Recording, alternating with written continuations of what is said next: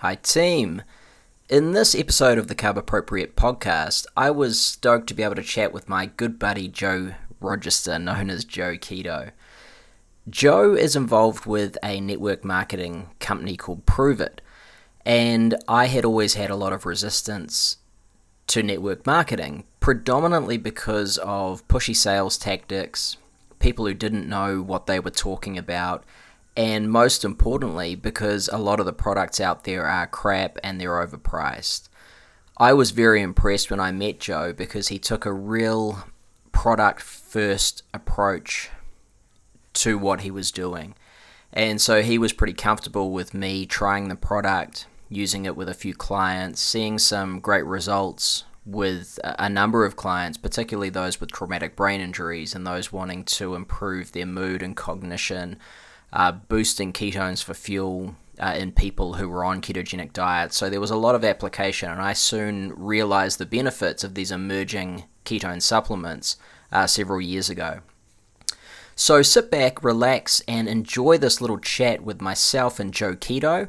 If you are interested in trying exogenous ketones, if you're in North America or Australia, you can just go to cliffharvey.proveitnow.com. or email us if you're having any trouble finding that. And if you're in New Zealand, just go to nutritionstore.online and contact us, and we can sort you out with ketones here. Welcome to the Carb-Appropriate podcast. I'm your host, Cliff Harvey. This song don't give a damn. If the rhymes don't fit, the DJ quit. This song don't give a damn. You can't sing or dance to it, can't romance to it. This song ain't arrogant if you don't try and buy it, or if your radio denies it. Don't care about who got what's cool on TV or what spots hot, I forgot. I ain't mad at evolution, but I stand for revolution. Get up, enough is enough. Hey, somebody stand up, come on. Get up, stand up. Get up, stand up. Get up, stand up. Get up.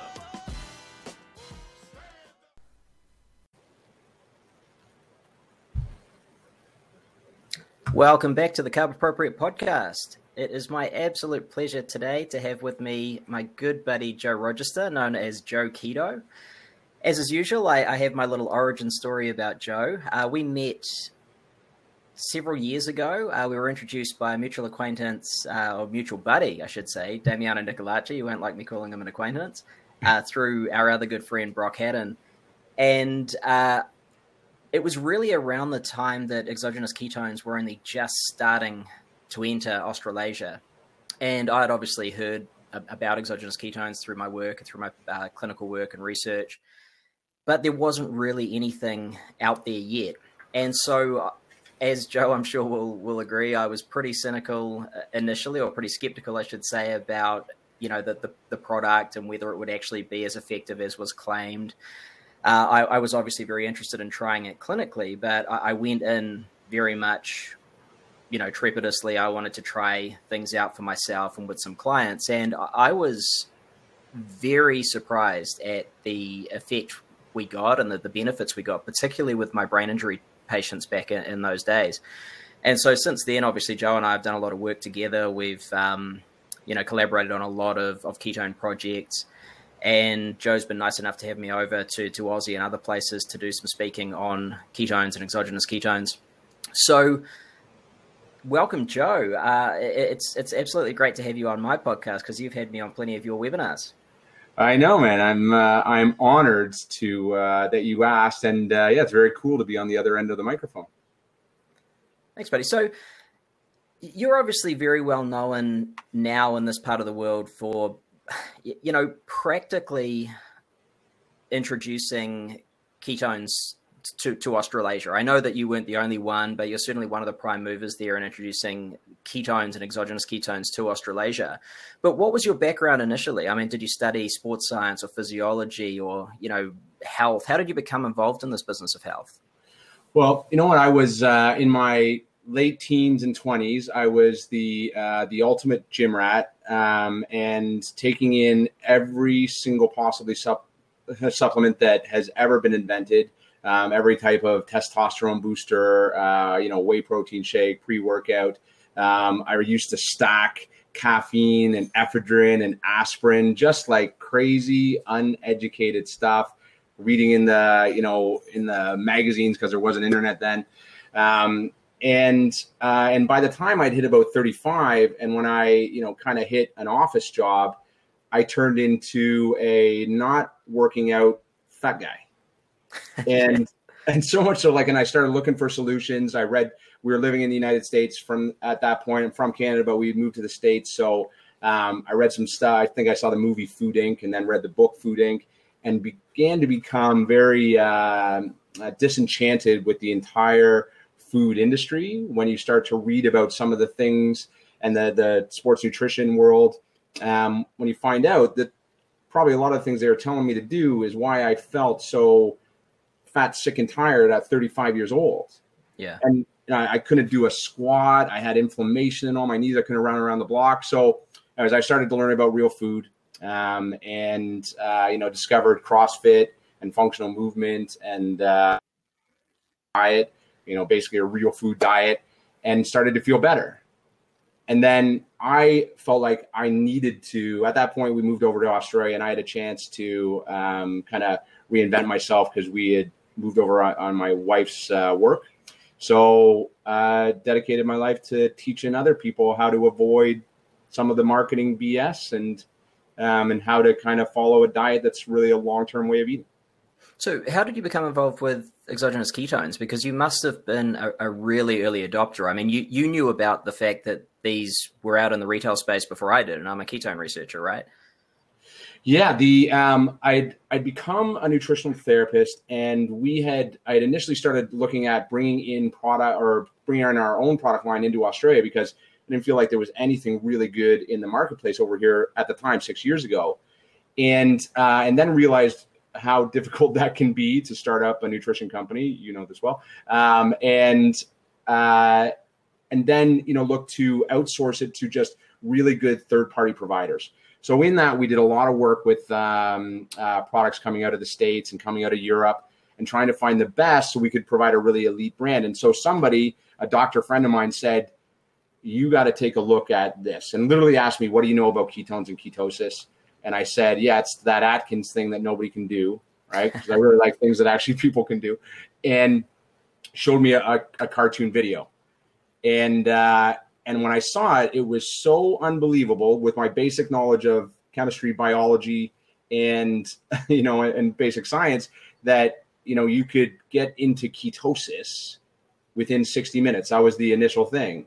And I thought, no way does that work. And this is the biggest load of crap that I've ever heard coming out of America.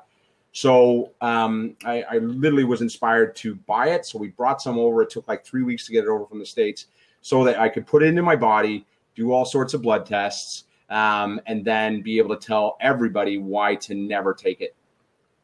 And so what did you notice originally? Like, what was your aha moment when you started taking the product? Well, literally like 3 days in, and we got it. We had been doing a ton of research because after you see that cartoon video, then I got introduced to, now a mutual friend of ours and mentor of ours, Dom D'Agostino. And you find out that he created it. And he's, really like one of the pioneers of modern day keto research, and really one of the guys pushing it forward. And then you find out all the other things that this actual ketone molecule can do for you. So I was getting excited about it, and I was talking to people about it, and they were all excited about it. It was very much that doesn't work, but if it did, that'd be awesome conversation with everybody in the keto world that knew about it. And but then 3 days in to it and not changing anything else, my brain was lit up. And I'd been very healthy, right? Like I'd followed a very paleo alkaline-esque diet, but I still yawned. Right. And throughout the day, and I still got that carby dip and stuff like that, and not the best energy that I wanted. But I remember my wife saying to me, I was saying, hey, I'm going to disprove this. I'm going to disprove this. And she said, Joe, you've been talking on the phone to people about ketones for 18 hours. And it was like, I didn't realize the brain fog I had until it was gone. But the big thing was other people having that experience. And my wife had an incredible experience with it. She's got an autoimmune condition. Basically, the symptoms of it are chronic fatigue and weight gain and anxiety and stress and stuff like that. And she just had a phenomenal result. And then once you start to see people you care about getting these kind of results, you start to get pretty passionate about it. So there's obviously ketones, the product, exogenous ketones. And I guess I should disclose my conflict of interest now. Once I was introduced to the Prove It product by you, Joe, we obviously started using that in the clinic and still use it now for a bunch of reasons. I think it's the best product out there. So, everyone's aware of that, I'm sure. But I think it's important to make clear, because I know there's going to be a lot of naysayers listening to this who are saying, yeah, but you can't get into ketosis in 60 minutes. And I think it's important here to draw a distinction between nutritional ketosis proper, where the body is endogenously or internally producing ketones that are consistent with what we call ketosis, versus having the level of ketonemia or ketones in the blood that are the same, basically, consistent with nutritional ketosis. So that's what people are talking about when they say they can get into ketosis in 60 minutes. Now, a lot of the criticism would be then that, well, it's not the same. You're not getting the same adaptations. You're not getting the same fat adaptation. You're not getting the same effects. To which I would say, well, you are actually getting the effects of beta-hydroxybutyrate because you have to, right? You can't not get the effects of beta-hydroxybutyrate when it's in the blood. And so those things you mentioned, improved mood and cognition, focus and clarity, those types of things, and a whole bunch, I guess, of spin-off benefits from that, including, improved satiety, reduced cravings, reduced hunger, stuff like that, they are going to occur. And so there is going to be benefit there. And this is why I was so interested in looking at the product initially, because I could see immediately that there were patients of mine that could benefit, because it can be quite difficult sometimes to get into ketosis, to stay in ketosis, or in certain clinical situations, to have the levels of ketosis that are most conducive to improvement. So there we're thinking about things like neurodegenerative disorders, epilepsy, and like I mentioned, particularly my traumatic brain injury patients. So do you think that's a fair sort of summary of the subtle difference between nutritional ketosis versus the, I guess, therapeutic ketosis that we get from exogenous ketones? Yeah, it's that's the initial knee-jerk reaction from anybody that knows about ketosis and knows about any type of science behind it, is that exact distinction: ketosis and ketogenesis. Yeah. Right.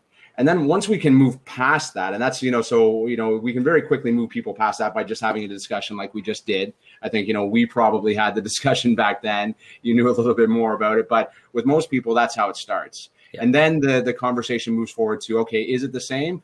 Well, you know what it is. I mean, the ketone molecule is bioidentical to the molecule that our body produces in this product. In some of the other products on the market, they have a mix of both isomers, but in this one, bioidentical. So yes, you are going to get those benefits. And then we can only revert back to, the anecdotal evidence that we're seeing, but then also that it's now being backed by science as more and more research comes out about this.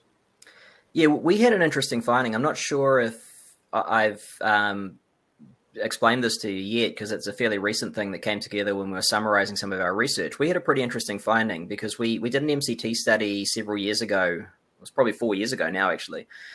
Which was published a couple of years ago. And we saw an association between ketone levels and improvements in mood and reductions in symptoms of what people call keto flu.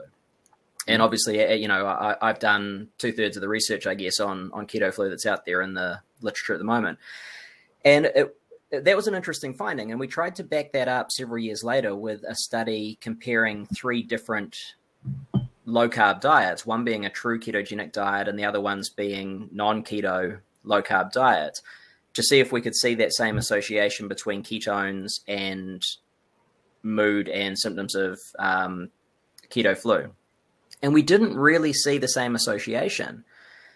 But interestingly, the people on the ketogenic diet were averaging around, I think, 0.9 millimoles of beta-hydroxybutyrate. So to put that into context for people who don't really know much about ketosis we consider to be greater than 0.5. they were about 0.9, which is pretty standard for a keto diet.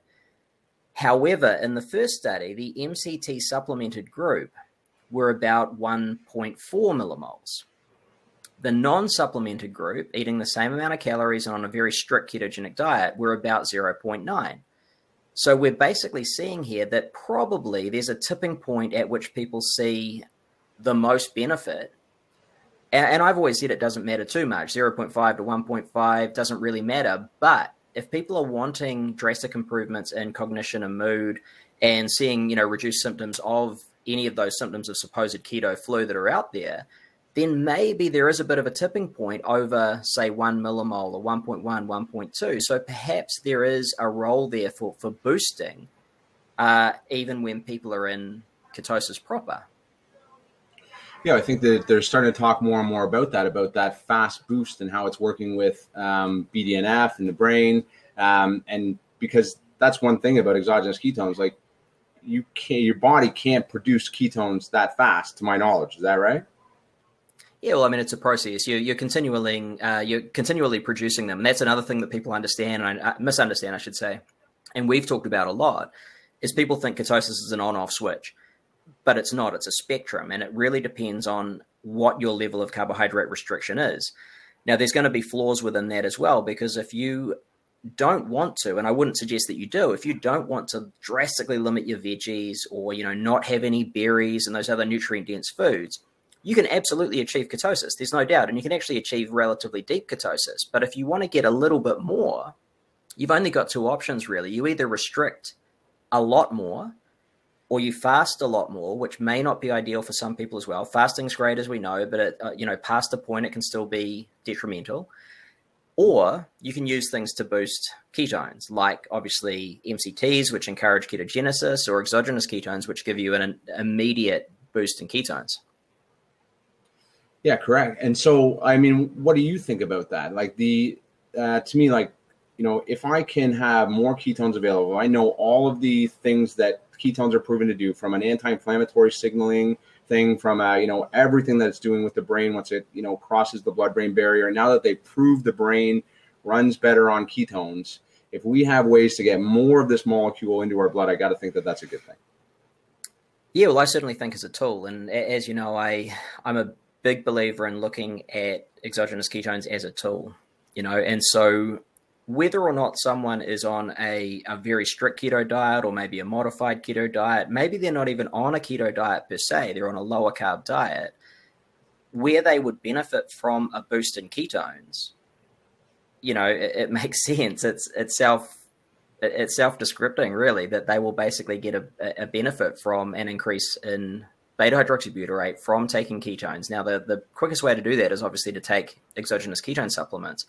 And I think what we're seeing now is a really big shift in perception from, this idea that if you're going to be a fat-adapted athlete, or you're going to be a fat-adapted person, and you're going to have some degree of keto adaptation, you've got to be on a really strict, old-school, epilepsy-style keto diet, and you can never do anything else outside of that.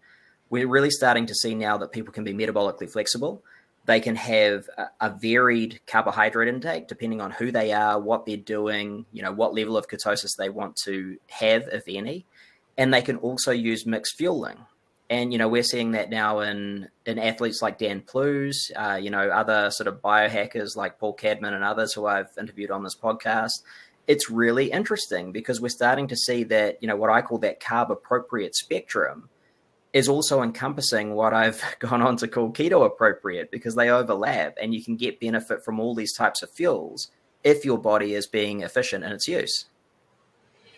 Yeah, it really is an evolution, right? Because, do you liken it? You've been around in the industry for a long time, a really long time. And do you, is this like when creatine came in, right? Before creatine, there was no way to get it into a supplement form. And then once you could have it as a supplement form, then there was a bit of an evolution, a bit of a knowledge gain, and then it very much became a mainstream thing. Is that what's going on here?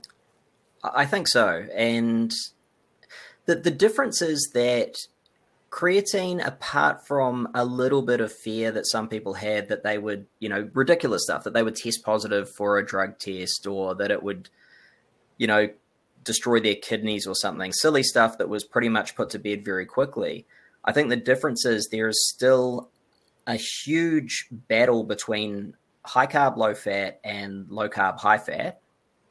And there is fear of ketosis in general. Now, as that wanes, I think we're going to see a pretty big shift because if anything, it's interesting because I still think that performance-wise, if someone wants an immediate boost to performance, and you may disagree, but there is nothing more powerful as a legal supplement than creatine. But that's about strength and power, and there's other benefits as well, cognitive benefits and things like that. But I almost see that the application of ketones is quite different, and it possibly even has a broader application. Yeah. Now, it's not going to cure anything, and it's not going to cure anything straight off the bat, but as an adjunct, as a tool, it's very interesting. And I think the application for it, like the things I said, neurodegenerative disorders, obviously epilepsy. I mean, the fact that exogenous ketones aren't used more for epilepsy right now is crazy to me. Because the common retort is, well, to get your ketone levels that high, the diet needs to be so restrictive that people can't stick to it. So instead we'll put them on drugs. And I'm thinking, hold on, we have supplemental methods now where someone can be on a pretty cool nutrient-dense modified keto diet and still get all those benefits. Yeah, I think that we're around the corner from all that stuff. I mean, with, organizations like the Charlie Foundation in the States and more people coming out and getting behind exogenous ketones, right? Like, we've just talked about it. Like, the scientific advisory board is Dr. Jeff Volek now, and that's just going to bring so much weight to the conversation.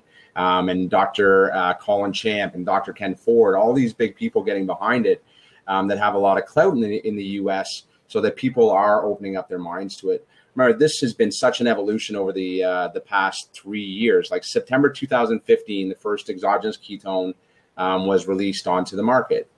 And at that point, there was one study out that said taking exogenous ketones, beta-hydroxybutyrate, bound with minerals and MCTs, can get you into a state of ketosis, right? And that was it. And then everybody still at that point, thought the brain needed, couldn't run on ketones, all that kind of stuff. And since then, now, Dr. Stephen Cunnane has, got proof of concept that the brain runs better on ketones. We've seen all sorts of studies showing what exogenous ketones are doing. All the studies that are coming out usually with, a keto diet, adding in MCT and exogenous ketones and adding in exogenous ketones. And these are all the test measures.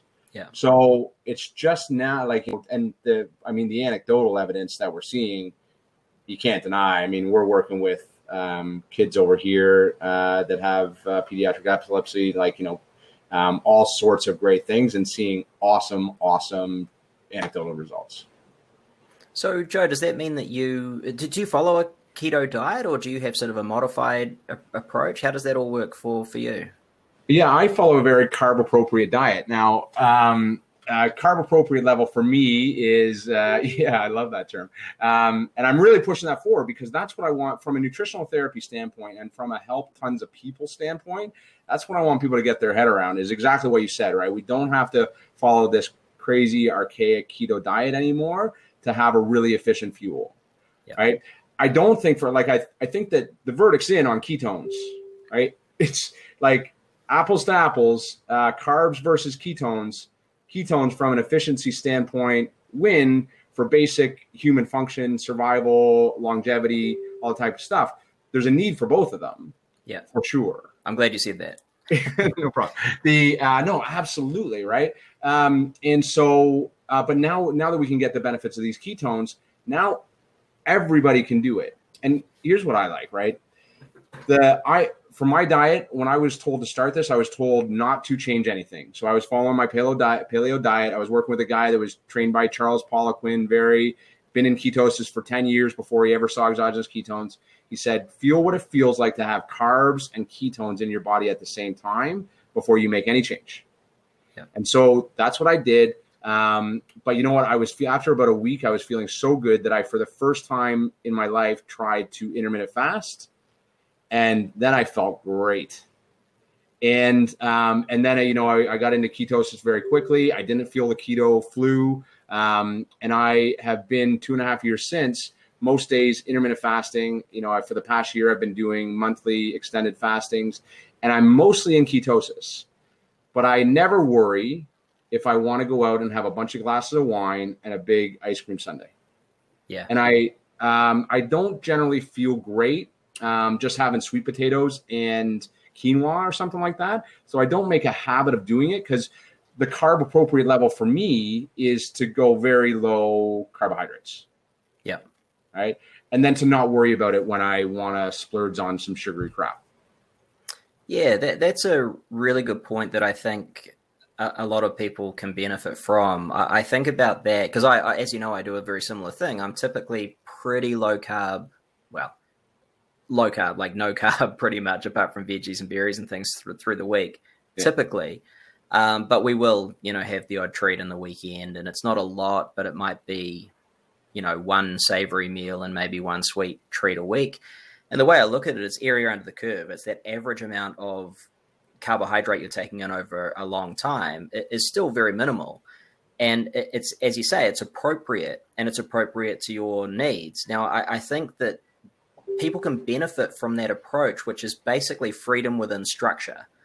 Because if you have a structure whereby your mindset is, these are the compendium of foods that I'm going to eat. They're natural, they're whole, they're unprocessed. And on the main, for a lot of people, I think low carb is going to be the way to go. So it's a compendium of low carb foods that are natural and unprocessed. But then if you only do that, you're going to fall off the wagon, because no one can be 100% compliant from now until the day they kick it, because it just doesn't work. But what's being found more and more in the research is, because adherence is the biggest problem with nutrition, where people have a structure that is very simple, and often abstinence is easier than moderation, but they have short periods in which they're allowed to have absolute freedom, that's basically the best sort of win-win situation. Yeah, look, I think the failure of the diet industry, which I hate, is pigeonholing people into one thing. They traditionally, is not something that they can do long term. So they fall off the wagon. They feel bad. Then this mindset thing comes into play. They think that they can't do it. They're a failure again. And then the whole cycle goes on over and over again. Even if they're a success, they're doing something where they're depleting their muscle mass, slowing down their metabolism. And then when they go back to doing what they were going to do before, because it's not a long-term solution, then they gain the weight back faster. Exactly. It's a cyclical thing, and just escalates in frustration and stress and all the horrible things that go along with that. Yeah. So, I mean, given that there's a number of really, I think, exciting things happening in nutrition at the moment, from, interesting things like exogenous ketones through to a greater focus, I think, on the mind-body connection and behaviors and how we can exercise habit to get better results, but also going beyond that into really what improves our own individual human potential the most. I think there's a really interesting idea that I've been playing around with lately, and I really want to push some research back into the mind-body space, where I've done a lot of my former research in clinical practice, which is that all of the things we do, from eating well to supplementing to exercising and trying to sleep better, sleep hygiene, those types of things, they're all the key aspects of health.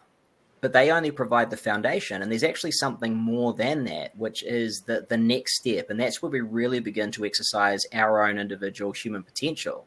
And that, to me, is more about passion and purpose and creativity and those types of things. So, there's a lot exciting happening. And what do you think is going to be, are going to be some of the most exciting things that are happening in nutrition and health in the next, say, 5 years? Well, I think that what we're at is like the end of an evolutionary cycle about this way of eating concept, right? We've been through all the decades of bullshit, right? And the eating 6 times a day and all that kind of stuff. And people are confused. They don't know what to do. They're getting all sorts of misinformation and disinformation from the diet industry. But everything is pointing in one direction. And that is, really those words, behind you, the carb-appropriate diet.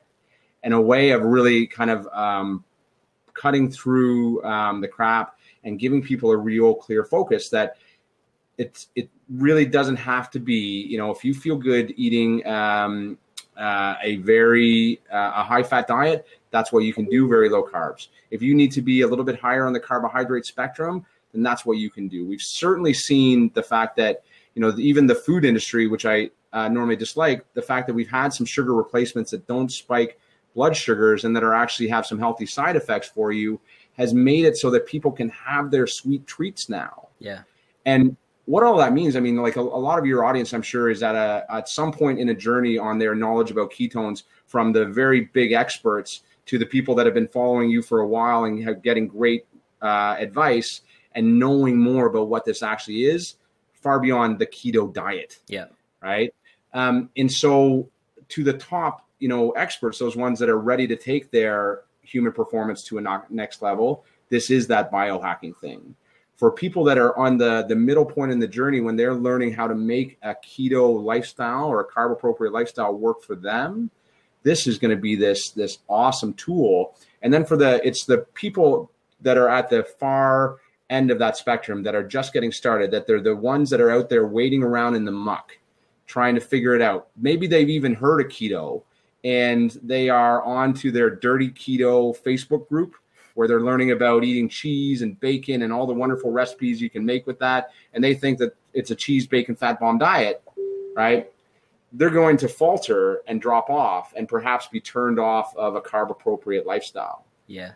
With all of the knowledge, we've been over to, and I can't wait till you go over to one as well, but to these keto academies in the United States where it's literally, from, Jeff Volek to NASA astronauts to, the people talking about PTSD, every area of metabolic, neurological health, Mary Newport and her research on Alzheimer's and all this stuff, all getting on stage to talk about why they're so excited about ketones. I still remember Dr. Stephen Cunnane showing his brain scans of people, on a carbohydrate-based diet, based a ketone-fueled diet, and it was incredible. And this is we're bearing witness to these advances in our knowledge. So as that permeates more into humans' brains, that's going to, allow your knowledge to seep more into people's brains as well. Because what I like about how you portray this is you take it out of the super science speak. And even though that side of it, bring it into terms that people can understand. I think there needs to be a bit more pragmatism. And you make a couple of really important points. And one of those is that, and I've spoken about this a lot with, my colleagues, people like Eric Helms and whatnot, who are typically they would probably admit more carb biased, but a lot of what we hear in nutrition, even nutrition for health, is actually coming from experts in orthodox sport nutrition. They're people who are focused on performance. And there, I would still say that the results in terms of, keto versus high carb, all the various spectrum between that is somewhat equivocal, right? Because some athletes thrive on high carb and some on low carb. And I think we're only now starting to really broach metabolic flexibility and, mixed fueling, because people think if you're a keto athlete, you have to basically be keto all the time. And you can't have any carbs during training or events. And that's obviously rubbish, because all the keto athletes out there basically live low so they can be more fat adapted, but still use mixed fueling strategies. But a lot of what's seeping through into the public health guidelines and into the mainstream is these science jerks out there who are focused on performance, saying, hey, there's not a lot of benefit here, but they're forgetting that there are evidence-based applications for low carb and keto. And there's no doubt about that, for things like neurodegenerative disorders, for diabetes, it's the prime example. People say, well, any good natural unprocessed diet has a really good preventative effect on development of type 2 diabetes. And they're right, they're correct. However, once someone has metabolic syndrome, once someone's on the path to diabetes, keto and low carb kicks the crap out of any other diet for treating it. You know, they're two different things. And so we need to look at the differences between nutrition for performance, which can be quite varied, and the application of nutrition for particular disorders, which is often actually a little bit more specific in terms of what is going to give the best treatment outcome for most people most of the time. And so the other aspect of what you were saying before is sort of alluding to this idea of outcomes-based nutrition. You know, it's ridiculous to say, well, the best diet or the best supplement is X or Y, because there is no best. It depends on what you're trying to achieve. And so, for example, if someone is looking to lose body fat, then it's probably fair to say that the evidence points toward low carb being more effective for loss of body fat than high carb, low fat. You know, that's clear. However, if you're looking to put on a maximum amount of muscle, there's certainly a lot of evidence which shows that you should, at that point, add some carbs back into your diet. And this speaks again to the idea of being carb appropriate. What are you trying to achieve? And it doesn't mean that you have to be high carb, low fat. It just means, hey, you're probably going to benefit from it. Some increased calories, some increased carbs, you know, and the rest. So outcomes-based nutrition is really important because it adds pragmatism to the field instead of people just arguing over what amounts to stupid shit, really. Yeah, and imagine if you start adding in those carbs back and you do want to put on that muscle mass, but then you're also now able to add in ketones from a supplement form and help with the protein synthesis and help with, the repair and recovery from your workouts so you can bounce back faster, train harder, break down muscle better, and then have it recover faster as well. Well, and people will hear that and they'll say, that's crazy, because if you've got glucose and ketones in your blood together, you're suddenly going to blow up or something, right? People have this idea that something's going to combust. But we can see already in the research emerging that the application of both ketones and carbs together has some pretty interesting ramifications, you know, from the things you mentioned through to increased insulin sensitivity and glycogen repletion rates and things like that. So that's kind of cool. But we need to take a step back and look at the physiology too. If you're on a non-keto, low-carb diet, your ketones are going to be higher than if you're on a high-carb, low-fat diet. And if you're on a true keto, very low-carb diet, they're going to be even higher still. So that shows that there's a spectrum, and you have glucose in your blood. It's not like you go into ketosis and suddenly you've got no blood glucose. If that happened, you'd die, right? Because you need to sustain a certain amount of blood glucose at around, let's say, 4 to 5 odd millimoles to preserve proper blood volume and to supply the fuel that red blood cells use because they can't use ketones or fatty acids. And so there's a certain amount of glucose that the body will create and it will require. But that in itself is a proof that you can use both because you have to. You know, we never use one sole fuel source for everything that we're doing at one particular moment. It just doesn't happen that way. Yeah, and this is the evolutionary cycle of our knowledge, right? People, it took a while for them to get the idea that an exogenous ketone could even exist. And now, as everybody gets their heads around this, then there'll be more and more support. And I think you're seeing it in the popularity of the keto diet, right? And that's going to be there for a long time because that has now been put into terms that the masses can understand. But as, exogenous ketones have been on the market longer, and as people realize what they are, it's going to be more mainstream, from all of the branched chain amino acid companies and, supplement companies now that are bringing out keto products, right? They were all the ones, in September 2015 that were saying that's all crap, right? Most of them still didn't know that it wasn't raspberry ketones at that point. But now they're all coming out with their own keto product. And these are big name people, right? These are, kind of very respected people in the industry. So it's all just a point in evolutionary change. And I love that because what that means to me, it's, we can, the super elite athletes, like, you, Cliff, and I think a lot of the people that are already discovered ketones and are using it for fueling their bodies, they're like the top 5%. Yeah. Right. All the people that you're talking about that they need ketones for a therapy, that's everybody, right? That's our epidemics. That's our obesity rates. Those are our people that are going pre-diabetic or diabetic already. And these are the people now that have this, they're drinking, Pepsis all day long or whatever, and Monsters and Red Bull and all this stuff. And now they've never tried anything that's ever worked for them. It's all too hard because they don't get it. And now they can, shake something up in water and drink it once a day, and they see that as easy. Yeah. And I normally hate easy. I hate magic bullets. I hate quick fixes. But this easy does all the things that you've been talking about this whole podcast. And, the increasing insulin sensitivity and leveling out blood sugar, I got to think with all of our blood sugar related problems in our world today is got to be the biggest win in the health and wellness industry that we've ever seen. Yeah, well, I mean, it's certainly a tool, and obviously, I'm always quite circumspect about how I frame the use of any supplement, really, because obviously I'm a food first kind of guy. But I do agree with you that there's a lot of application, and that the whole idea of keto has shifted. I was speaking to a business colleague just yesterday, and there's still a perception in some quarters that keto is for the elite, it's for the extreme. So it's mainly going to be aesthetic type athletes, your bodybuilders or extreme people doing extreme endurance events and things.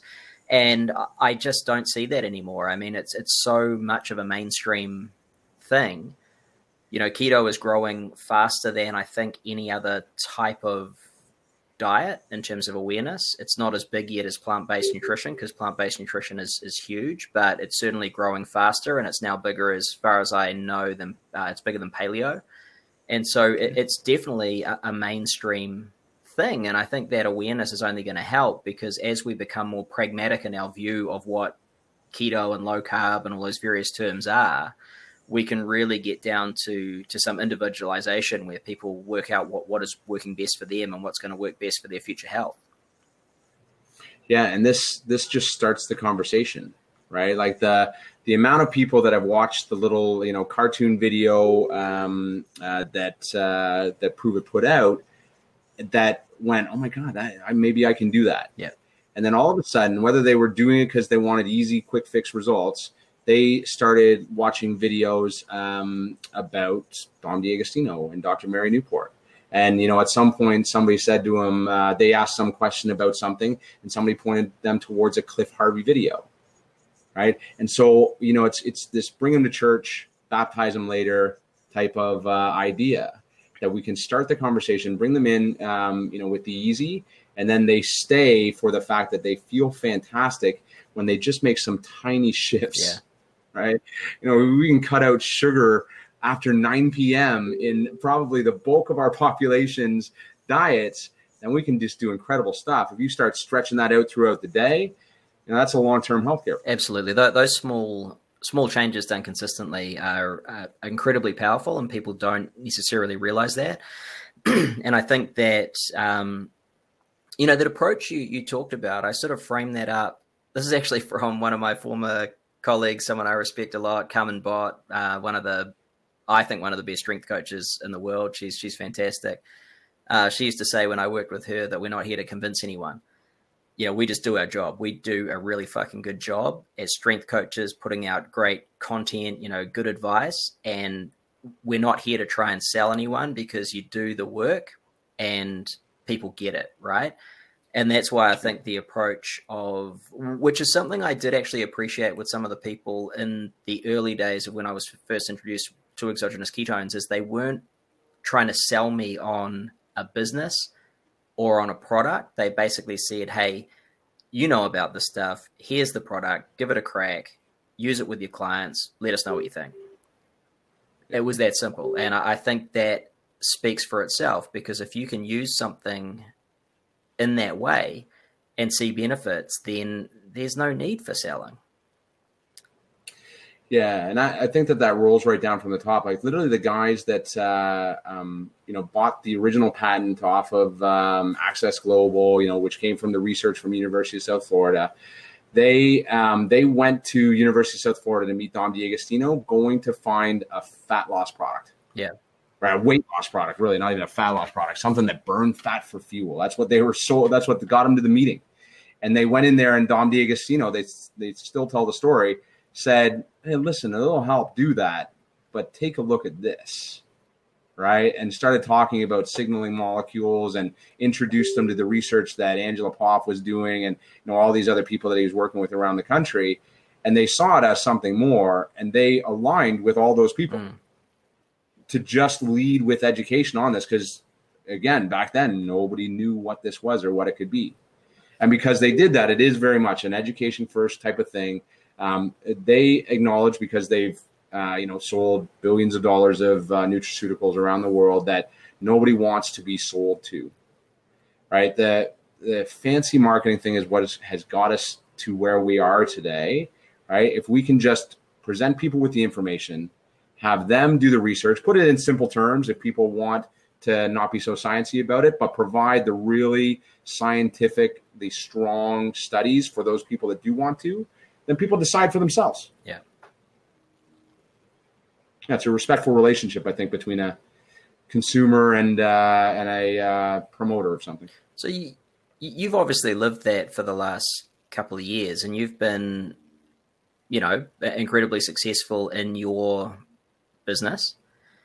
So what do you see, based on your experience, as being some of the biggest mistakes that people make in this type of business? Because, we're straight up about the fact that this is it's a social marketing business. It's a network marketing style of getting the product out there.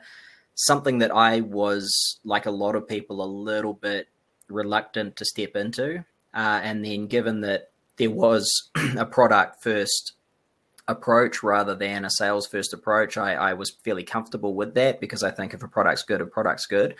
But given your experience over the last couple of years and, throughout your history in business, what do you think are some of the biggest mistakes that people are making in this industry?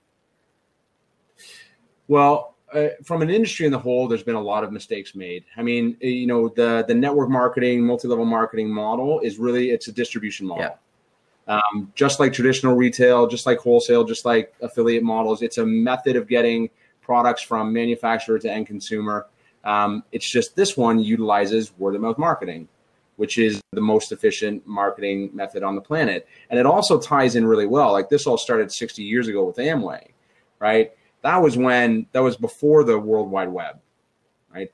Now it's become an even more efficient business model. Amway, by the way, did $8 billion in their 63rd year last year in sales. So they're still out there doing okay with this business model. Oh, they're huge. But yeah, and then there's been a whole ton of companies that have followed that. It's very much been a business model, a marketing model, without a strong product to back it. Yeah.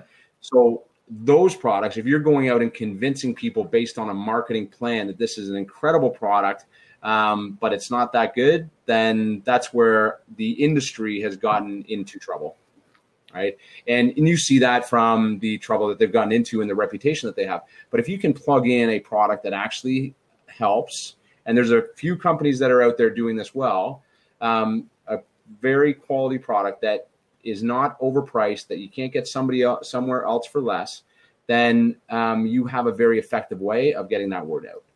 With exogenous ketones, and I think this company, it's taken to a new level, because this type of education really does lead to like a true long-term health plan that's not about taking pills and potions all day long. Exogenous ketones, like we always say, is a tool. It's a lever. It's a very effective lever in helping people make long-term health change, and also opening their minds to learning about what I learned about, a decade ago, real food. Yeah. And it's the most effective tool that I've ever seen come on the market. So, but, still out there's going to be people that probably, push too hard with the products, anything like that. I mean, I think that I know what we're working together on is to gather that group of professionals, of people in the health and wellness world, that really give a shit about making a real long-term change, about having a big impact and expanding out the amount of people that we can reach, gathering all those people together so they can be the voice, and then teaching, all the people that don't have the training, like the moms and the, just even the weekend warriors of the athletes out there that would also like to take advantage and share this with people, teaching them to just being megaphones behind you. Yeah. And Dom D'Agostino and Dr. Mary Newport, and just get their research out there and the real stuff. And again, let people decide for themselves. Well, that's the key. And I think, I've never been a good company man, so to speak. I wouldn't have been one of the good employees at Big Blue back in the 50s. From being kicked out of high school through to being kicked out of nutrition class at university. I've certainly had many times where I've been very contrarian. I think that's been a strength because I'm always looking around for, for things that are interesting, that are maybe outside the norm, but also not just prepared to take things at face value or for what someone says. So I've been very open with you that as other products have entered the market, I've tried them. And the interesting thing is just when I expect for something else to come along, it hasn't lived up to the claims. And I've obviously just used, the Prove It product exclusively in my clinical practice. And again, anyone listening in thinking I'm just some paid shill or something, I'm not. I wish I was. I wish I was making millions of dollars out of this stuff. I don't. I just basically use the product that I use because I dig it. I get the best results out of it. It doesn't make me run to the bathroom, and I see the best results with my patients, right? So it's that simple. Now, if people are going to judge that and say, oh, well, you're basically just hawking product, that's not the case at all, because I could easily go without any product if there was no need for it. And that's not where my bread and butter is. My bread and butter is from doing stuff like this, creating content, writing books, giving advice, giving lectures. So it's really not, a massive part necessarily of my remuneration. It's more so that it's just the product that I dig. And that's really surprised me because I would have expected there to be some major disruption, but the companies that are doing a good job seem to be one step ahead of the rest at the moment. Is that fair? Yeah, I mean, they definitely, like everything else on the market, is a version of the original formula that the original Keto OS formula, the ketone operating system. And so all those products, and this comes from, basically economies of scale. Yep. Beta-hydroxybutyrate as an ingredient wasn't even around back then. One company brought it out, put the money into it, and then became, the largest distributor of it in the world. As they grew and had more money to dump into research and development, they could further the science on it. And now, just like many things, like an Uber and Lyft, right? Or they own the marketplace, and so they have continued to kind of advance the formulas. And as we talked about, they were the first one to then come out with the bioidentical ketone to get rid of the L isomer and go with just the D or the R. And then they found a way to create it through a fermentation process. So they could stop the use of the chemicals and only create it that way. And so they brought that out. And so that's a really good thing to bring up because, again, I start to feel reluctant when I'm talking about product because, I don't want to be seen as being a product guy. I want to be product agnostic. But that's one of the biggest things for me is that it uses 100% of that D-form beta-hydroxybutyrate. Now, some people have suggested that that's not that important. My position on that is I don't want to take the risk because, we've seen with things like, the best example of that is synthetic folic acid, terral monoglutamate, versus the methylated folate, which is a naturally occurring form in the body. There's enough emerging evidence that we wouldn't want to take the risk of taking in the long term synthetic folic acid, right? Because of all those signaling properties and things. Now, given that beta-hydroxybutyrate is not just a fuel, it also has molecular signaling properties through the body for a range of things.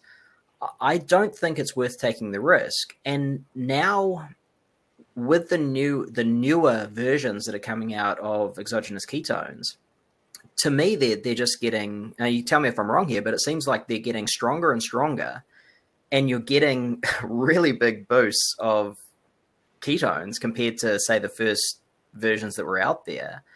And so you're getting, for basically the same price as a couple of years ago, a remarkably superior product, and that just continues to progress. Yeah, no, exactly. And they've continued to up their game. I think we were talking about the other day, like they switched to a methylated B12. They continually, I mean, they went out and bought Optogenics, the creators of AC11 or CMed 100, when they had proven that it repairs DNA. And now that's just an ingredient in all of their ketone products. So they've gone and not only found a better way to actually process the ketone, but also to have ingredients in there that synergistically work alongside of it. And also, like, apparently, because we are seeing such good results, apparently are, making those results more powerful. So this halo effect around all these different ingredients that are working together to make it better than what other people are coming out with. Yeah, and that's sort of, some of that stuff is what I alluded to earlier, in that, we can take certain things. You can take a truckload of caffeine before a workout and get a great workout. Now, it's just caffeine. It's just stimulating you. There's not much other benefit unless you have it in coffee form, and there's all the, cool polyphenols and things that are doing all the antioxidant stuff that leads to improved health outcomes. But apart from that, if you're just taking a big whack of caffeine, you're just getting a big whack of caffeine.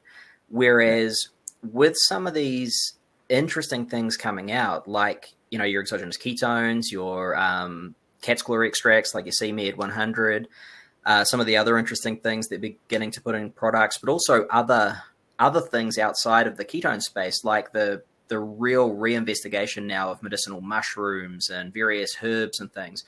You're seeing really interesting stuff that when I studied 22 odd years ago, you would have thought was impossible.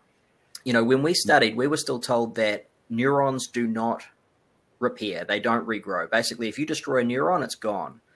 Whereas now we know that we've got things like exogenous ketones, which can help the body to regrow neurons. You've got things like, cat's claw extracts like CMed 100, which help to protect DNA. You've got things like, and also encourage neural repair as well. You've got things like lion's mane mushroom, which, as you know, I'm a big fan of, which is proven to increase neurodegenerative factor. So it's helping to regrow nerve tissue as well. So this is the kind of stuff where we've got such massive long-term potential for the things that scare us the most, like neurodegenerative disorders. When I poll my clients, probably the biggest fear they have now, 20 years ago, it was of being overweight. They didn't want to look big, right? Now people are worried about how much energy am I going to have, and is my brain going to last? Mm. It's crazy, but it's a really cool health focus that I think we're starting to see. Well, and thank God somebody shared this with me, because when you see the results that I had with brain function, right, even from a healthy but very carb-full diet, even though it would probably be considered a lower carb diet and a healthier carb diet than most people had, I still was in a daydream, basically, compared to what I am now, discovering ketones. And so, and then you introduced to me lion's mane, and it's, changed my coffee consumption ever since. And so all these things, are starting to pile up. And that's a very interesting conversation with Dr. Ken Ford, who is the ex-chairman of NASA, talking about the next 15 years, we are going to see such advances in this. Now that they have identified, that just about everything in the body is just signals on and off. Yeah. No, I think that's exciting. You've probably you've mentioned a few people thus far. People like Angela Poff, Dom D'Agostino, Steve Finney, Jeff Volek, a bunch of those amazing people in the health space who have been really some of the foundational researchers in low carb and keto. But you've obviously, what you do transcends just being in a supplement business. You have a successful, thriving content marketing business, basically. So in line with that, who are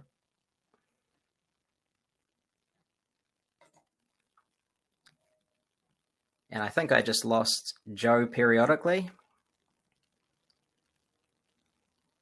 So we'll see if we can get him back. I was about to ask him a very exciting question. Crazy, it just kicked me off for a second. I think maybe the hour. And you're back, Joe. Yeah, it just kicked me off. I thought maybe it was I was only allowed an hour. I talked too long. No, you're allowed as much time as you want.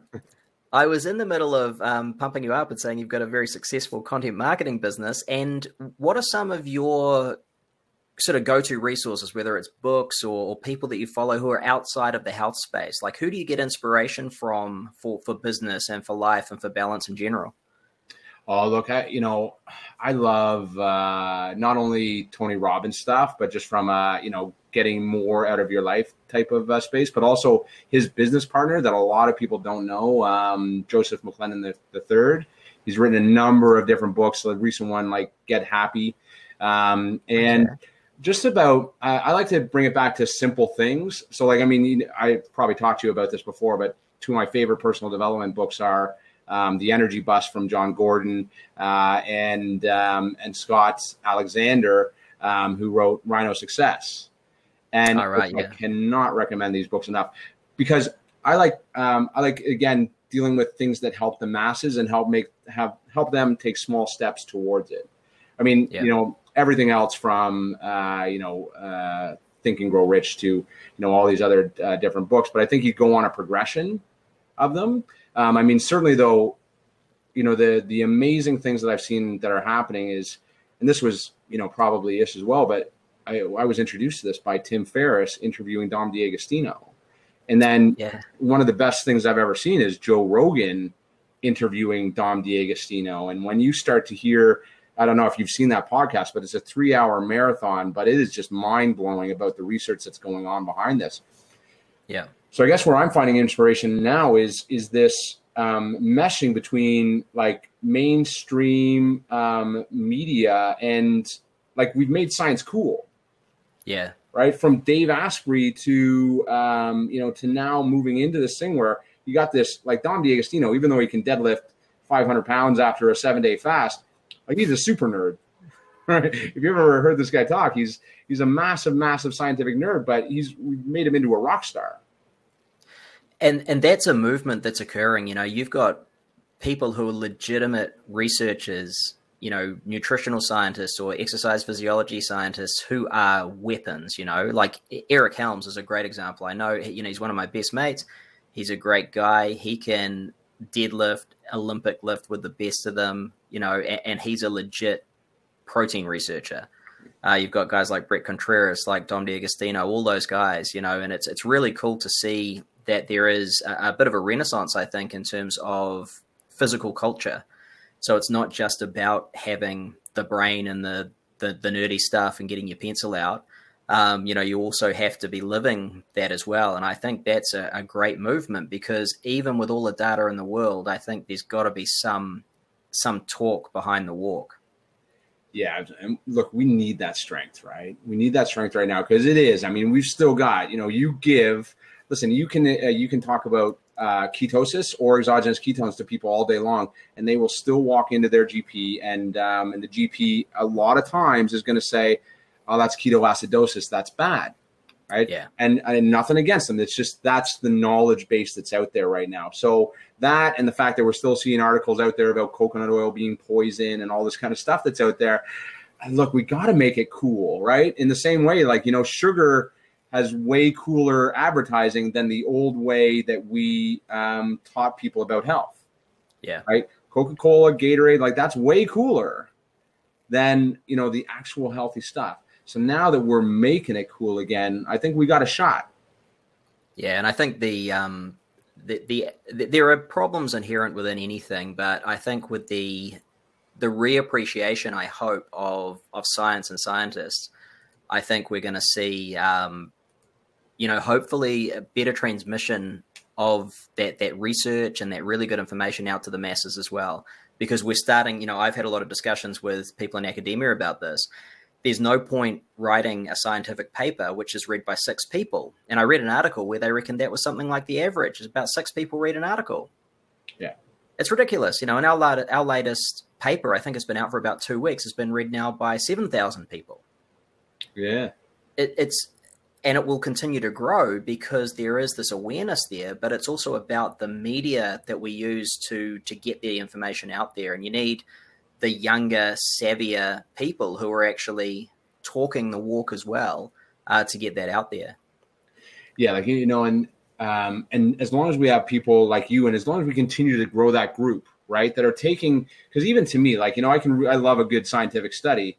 But if you take that scientific study and explain to people in very simple terms why that's going to give them better, you know, energy, focus, fat loss, mood, and sleep, these underlying things that mean real health, then that's going to get more people viewing them. And that's what I know that you're great at doing and what I love, right? And, you know, anytime you put out a study, like we'll immediately put it in front of 50,000 people in a Facebook group. Yeah. And say, holy shit, look at this. Right? Further evidence about why you're feeling so good. And I'll leave you with one more thing as well. There's a problem with scientific literature in that it can only say so much. And that's important because we obviously need to make sure that what we're putting out is it needs to be somewhat equivocal because there's no answer from any one paper. However, the researchers behind that paper might be connecting the dots between different research that they've done or different research that is out there, or even things that they're seeing in the data that they can't really come out and say, well, this is exactly what's happening. But they can have a pretty strong hunch that certain things are occurring. And in talking with those scientists or by reading maybe their lay summaries or looking at their video explainers or having them on podcasts and things, you start to get a broader picture of what's actually going on, because for most people as well, a scientific paper is somewhat indecipherable. Yeah, completely. And look, and I would love to, and that's kind of when you talk about the content that I put out, I'd love for anybody to come on and if they've got something they feel passionate about that's evidence backed, to kind of interview them and get that word out to as many people as we possibly can. And as I know, like, you know, the more practitioners that we talk to that are utilizing these, you know, products like exogenous ketones and exogenous ketones to drive patient outcomes. We're taking, it's almost like levels, like the top researchers in the world now working with those integrated health practitioners, so that we can then they can be the strength behind all these people all over Australia, you know, into Asia, everywhere that exogenous ketones are hitting. And that it's creating an army of people out there that are singing the praises of carb-appropriate life. Yeah. Well, that's a great way to tie it up, Joe. You've done a better job than me of wrapping up that cast. Stop. Mate, I could talk to you for hours, and I know that we will have many more conversations in the coming months and years. But thank you so much for being on the Carb-Appropriate podcast today. Absolute pleasure, buddy. And seriously, thank you for all you're doing to get all this info and for jumping on my podcast every time that I ask. My pleasure, mate. So I'll have to get you back on because I really want to keep drilling down, particularly into some of the business concepts that you've developed as well, because I think a lot of our health practitioner audience will get a lot out of that too. So we'll have to do this again soon. And I know that I will be chatting with you very soon on your webinars as well. So if everyone can just make sure they stay in the loop, follow me on Facebook, make sure you connect with the various pages that Joe is part of on Facebook as well. And we'll have all the details for that stuff on our show notes. So thanks, Joe. We'll close it off now, and I will talk again with you soon. Thanks, buddy. Appreciate it. Thanks, buddy. See ya.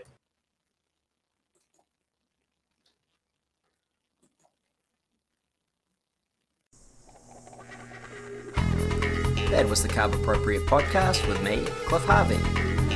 If you'd like to watch the live recording of the podcast, go to patreon.com/Cliff Harvey. Find out about me and what I do at cliffharvey.com. And make sure you subscribe to this podcast on all popular podcast channels and to our YouTube channel at holisticperformance.tv.